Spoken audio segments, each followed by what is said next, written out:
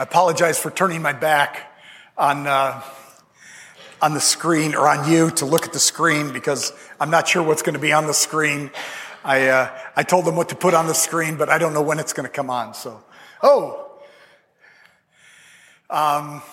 you don't have a bulletin that asks this question. What are you giving your life to? How many learned the small poem that I found out comes from a famous missionary to Africa? Not me. I'm the infamous missionary from Africa. How many know this? Only one life, 'twill soon be past. Only what's done for Christ will last. Yeah. Let's say it together. Only one life, 'twill soon be past. Only what's done for Christ will last. I wanted to have the youngest person in the congregation say that, and then I wanted the oldest person in the congregation to say that. Now we've all said it. How old are you, ma'am? How old are you? Yes. 95. Wow, 95. Did you say it? Did you know that? Did you know that poem, Only One Life, or that saying? You didn't know it? Okay. Only one life. We don't know when that "twill soon be past" is. I talked to somebody this morning. My brother was a wrestler at Wheaton College. He went to state in wrestling his senior year, to the state finals, to the state meet. He died 20 years ago. He was fit. He wrestled with kids that would become state champions in Hastings, Nebraska. He trained them. He wrestled with them. He wrestled with the heavyweights, and he weighed half of what I weigh. But he's in heaven now. Only one life, 'twill soon be past. We don't know. I was wondering about that this morning as I was flying in, when the lightning was flashing and the plane was dropping, not hundreds of feet, but it was pretty scary there for a bit. 'Twill soon be past. Only what's done for Christ will last. It's not very often that you get to use an illustration that your son used when he preached on the Sunday. Was July 4th a Sunday? Who knows? Sorry? A Monday? Okay. The 3rd of July, my son spoke. My son is a retired SEAL. And he used this illustration. His sermon title was similar to this, but I didn't borrow his notes. But I am going to borrow the illustration. The signers of the Declaration gave themselves to a great cause. All the men whose signatures we have on that document, declaring this is a new deal here in these 13 colonies. They were giving themselves to a noble cause. Signing the Declaration proved to be very costly. 5 signers were captured by the British and brutally tortured as traitors. 9 fought in the Revolutionary War and died from wounds or hardships. 2 lost their sons in the war, and 2 others had sons captured. A very noble cause. What are you giving your life for? They gave themselves to the founding of a new country, and they paid a very high price. But only one life will soon be past. Only what's done for Christ will last. I think we have the next slide. I was going to title the sermon, Building Bigger Barns. If you know anything about sermons, if you can get alliteration, if you can get anything with 3 B's or 3 P's or 3 anythings, it's like winning the lottery. Building bigger barns. Your homework assignment is, I'm not sure if it's going to come up first or second. This is the outline. The other thing you're supposed to do when you preach a sermon is have 3 points. We've had the poem already. You're supposed to have 3 points, a prayer and a poem.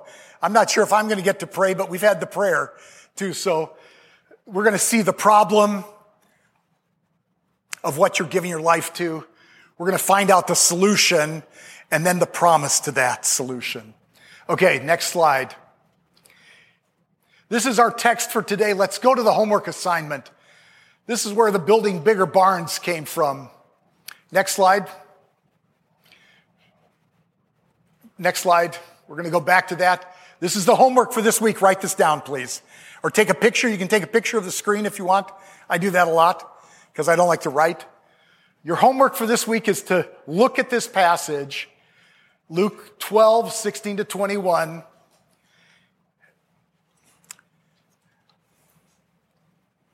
Hopefully after today, this will make even more sense. This is the building bigger barns side. The other thing is, Dennis, do you ever ask your wife to critique if you're going to speak? Do you ever ask her to look at your sermon notes? Never? Ah! He's not having lunch today at home. Would anybody like to invite Dennis over for a meal? No. My wife is actually a better communicator than I am.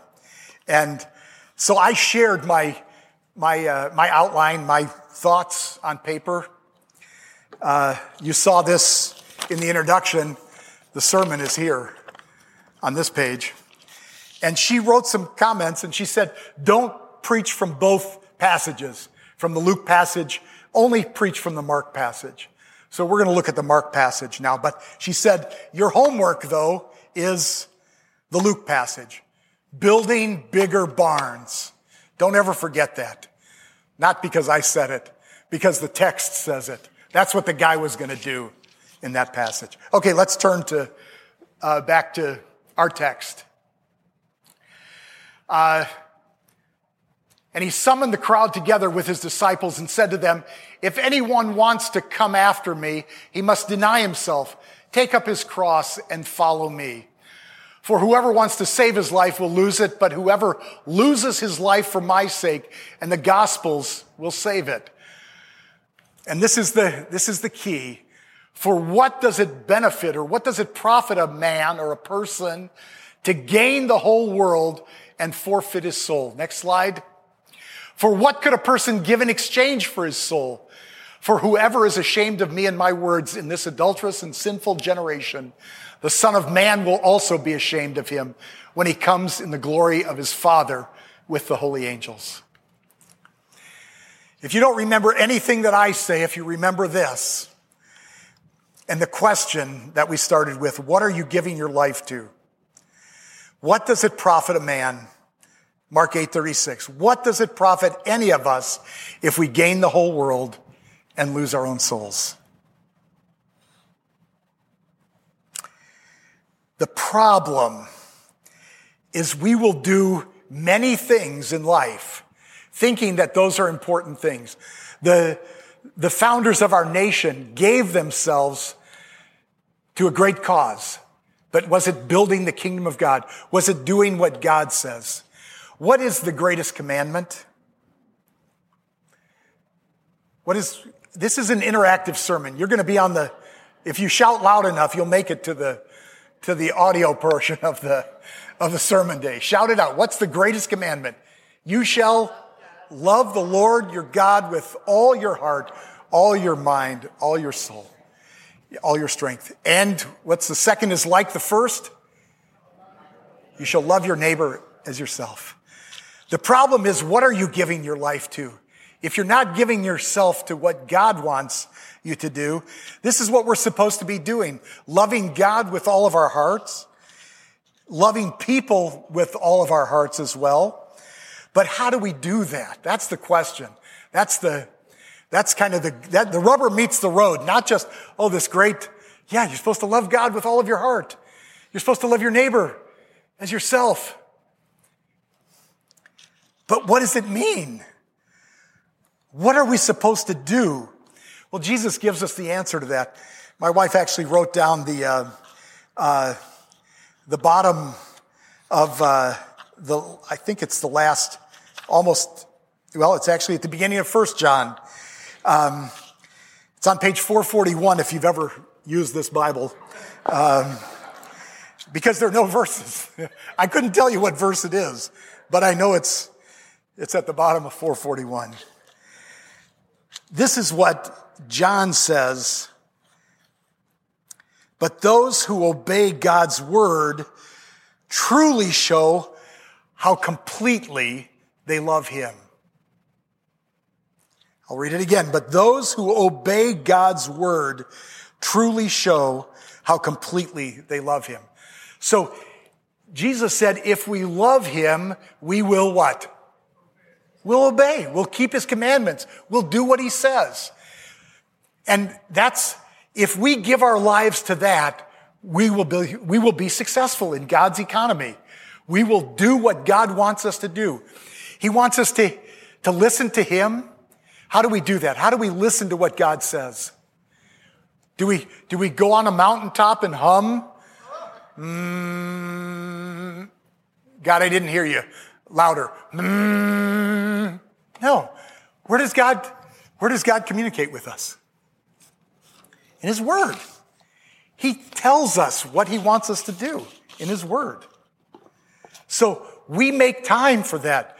We spend time with God. We listen. Can you turn the air conditioning? No, I'm kidding. It's blowing my notes around here.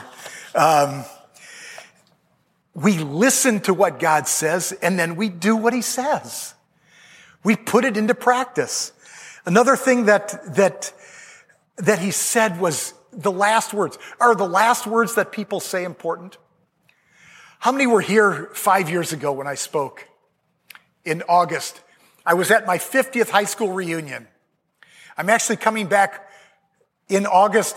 I would come back to the church then as well, but I literally fly at 5:15 in the morning from O'Hare after the big party. No, I'm not a party guy, but I want my classmates to know Jesus. I want to give them an opportunity. Their life is running out too. Only one life will soon be passed. I want them to know that Jesus Christ has changed my life, and their life can be changed as well. One of the gals from the reunion, 2 of them actually came and listened to me preach from 5 years ago. They're also believers, but they came to hear this guy that wasn't even a Christian the first 2 years of high school. I was a rebel in high school the first 2 years. God got a hold of me. He irresistibly drew me to himself, and I understood the gospel. I could quote Bible verses. Do you guys have an Awana program here? Or you've had one in the past? Yeah. In the past. I knew so many Bible verses from Awana. My parents weren't Christians, but I had to memorize the verse for next Sunday's Sunday school lesson before I could have lunch at my house. Try that on your kids. No. Just learning a Bible verse doesn't make you a Christian. But when you are in Christ, you are a new creation, and God's word then becomes, that's what that was about. And I want to follow what God says. I want to do what he says, because that shows that I love him. If you love me, do what I say. Not me, but Jesus says that. If you love me, keep my commandments. Well, the last thing somebody says is pretty important usually. If I'm on my deathbed and I tell my kids and my wife, these are my last words. I think I'm leaving real soon here. Am I going to talk about the weather, the Cubs, or the Bears? No. I'm going to impart something that will be life-changing or life-affirming, my love for my children. What did Jesus say when he left? What were his last words to the disciples? And to us. Not just them, but to us as well. What did he say? Shout it out. I'm not talking anymore. Yeah. Going into all the world. The command that Jesus gave wasn't on the going. we've been taught that. I was taught that in Africa, you don't say from this big. That's the size of an animal in Africa. You say from this size here. When I was this big, I learned that I was to go into all the world. We had a world map at First Baptist Church of Elmhurst that had dots were the missionaries that they supported, red Christmas tree lights from the back of the world map. And I grew up seeing that world map. I think that's why I'm a missionary today.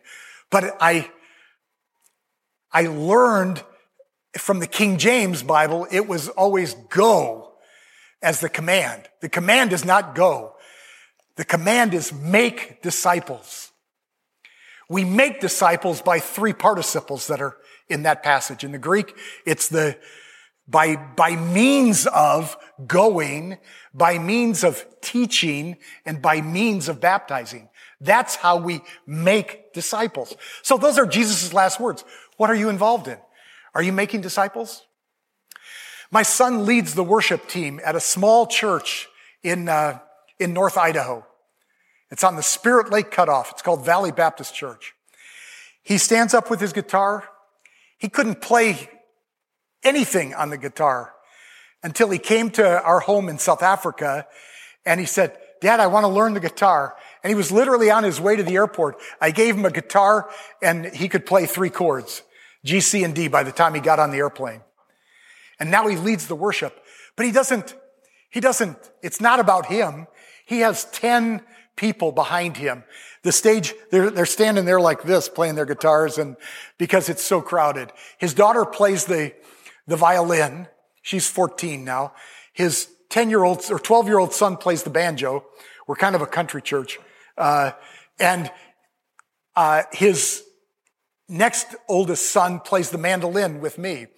There are so many people on the stage that the mandolins sit in the front row, and we call ourselves the Mandalorians. Did that ring a bell there? Is he into the Mandalorians?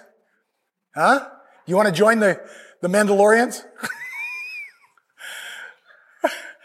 Yeah. I'm a hipster grandfather because I've never seen the Mandalorians, but I know what they are. I've heard of them anyway. But it's not about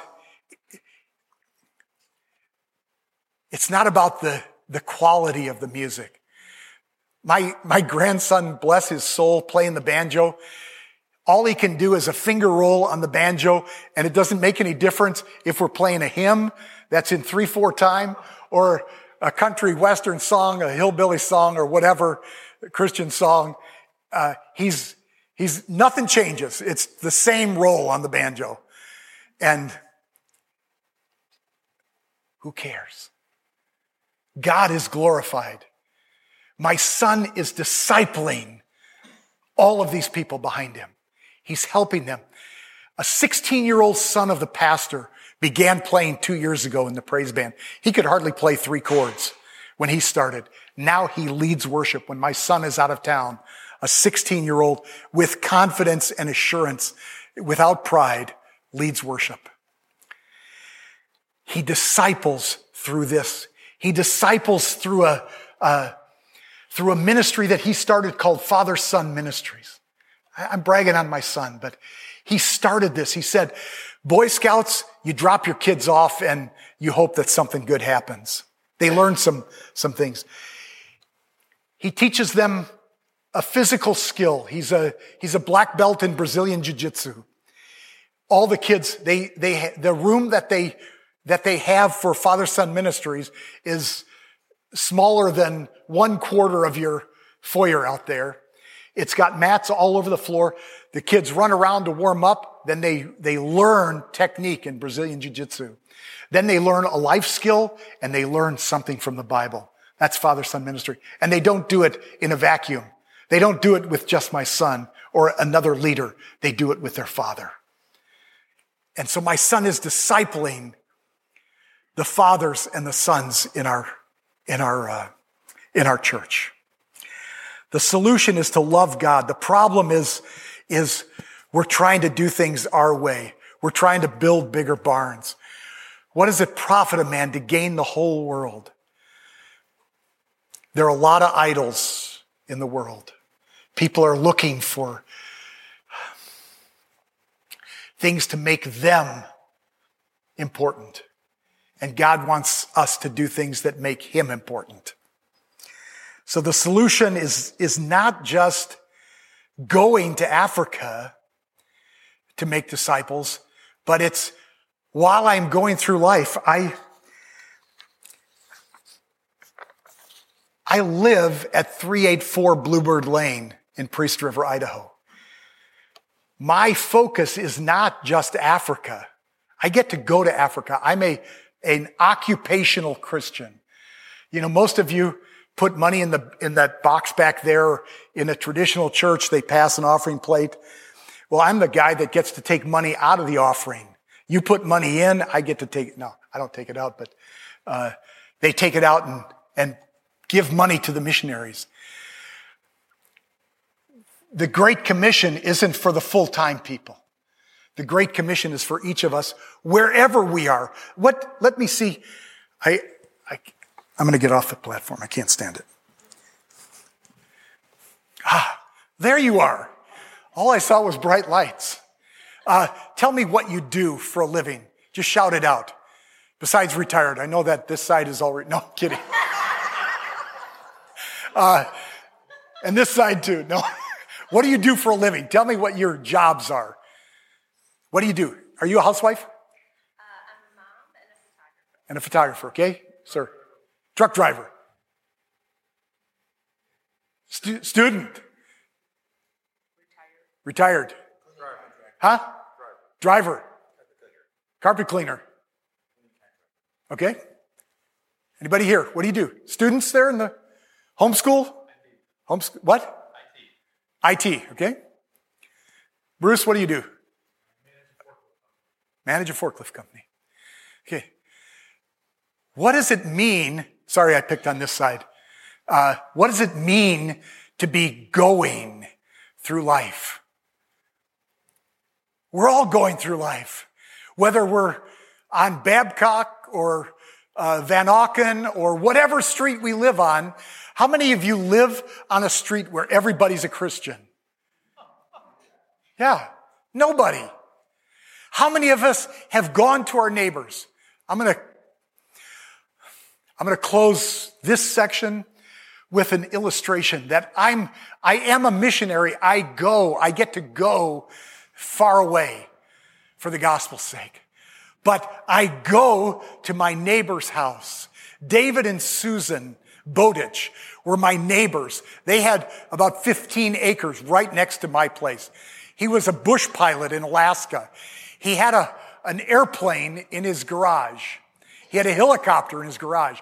He's a certified mechanic, A&P and all that stuff. Airframe and power plant mechanic. Well, how were they going to hear about Jesus? He never would darken the door of our church. Even with me inviting him, he never came. But he came to our house, and he heard about Jesus at our house. And I went to his house, and I actually would turn wrenches with him. Not important ones, but he'd say, tighten this thing here. I don't want the plane to fall out of the sky, but yeah. I went to his house. They moved away a year ago. New people moved in. My son said, Dad, go to the new people's house. Rod and Felicity live there now. They're not married. They had 2 kids somehow connected to that pairing. We invited them. I went to their house and said, I'd seen them. I'd stopped in one time before just to greet them. Hey, I'm your neighbor across the fence here. They came and brought their kids to the 4th of July celebration at our church on that Monday because I went and invited them. Are we going to our neighbors? Are we going to our colleagues at work? We're not beating them with our Bibles, but are we going through life with this mindset? I need to help people that are outside of God's family come into God's family. That's the Great Commission. The solution concludes with the promise. What does the end of Matthew 28, verse 20 say? How does he conclude? Just before he's taken up into heaven, lo, I am with you. Is there a greater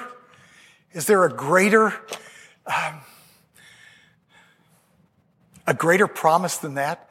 Jesus, the Christ, the Creator, saying, I will be with you always. Not if you're good, not if you keep all the commandments. I am with you always, even to the end of the age. A lot of us think the end of the age could be any day now. Could be. Paul thought it was back then, 2,000 years ago. Could be. We don't know. But Jesus said, I will be with you. Do we want that? It's not a conditional statement. If you don't go or if you don't make disciples, I won't be with you. But we have the promise, if we make disciples, I will be with you. There's no greater. Only one life will soon be passed. Only what's done for Christ will last. What are you giving your life to?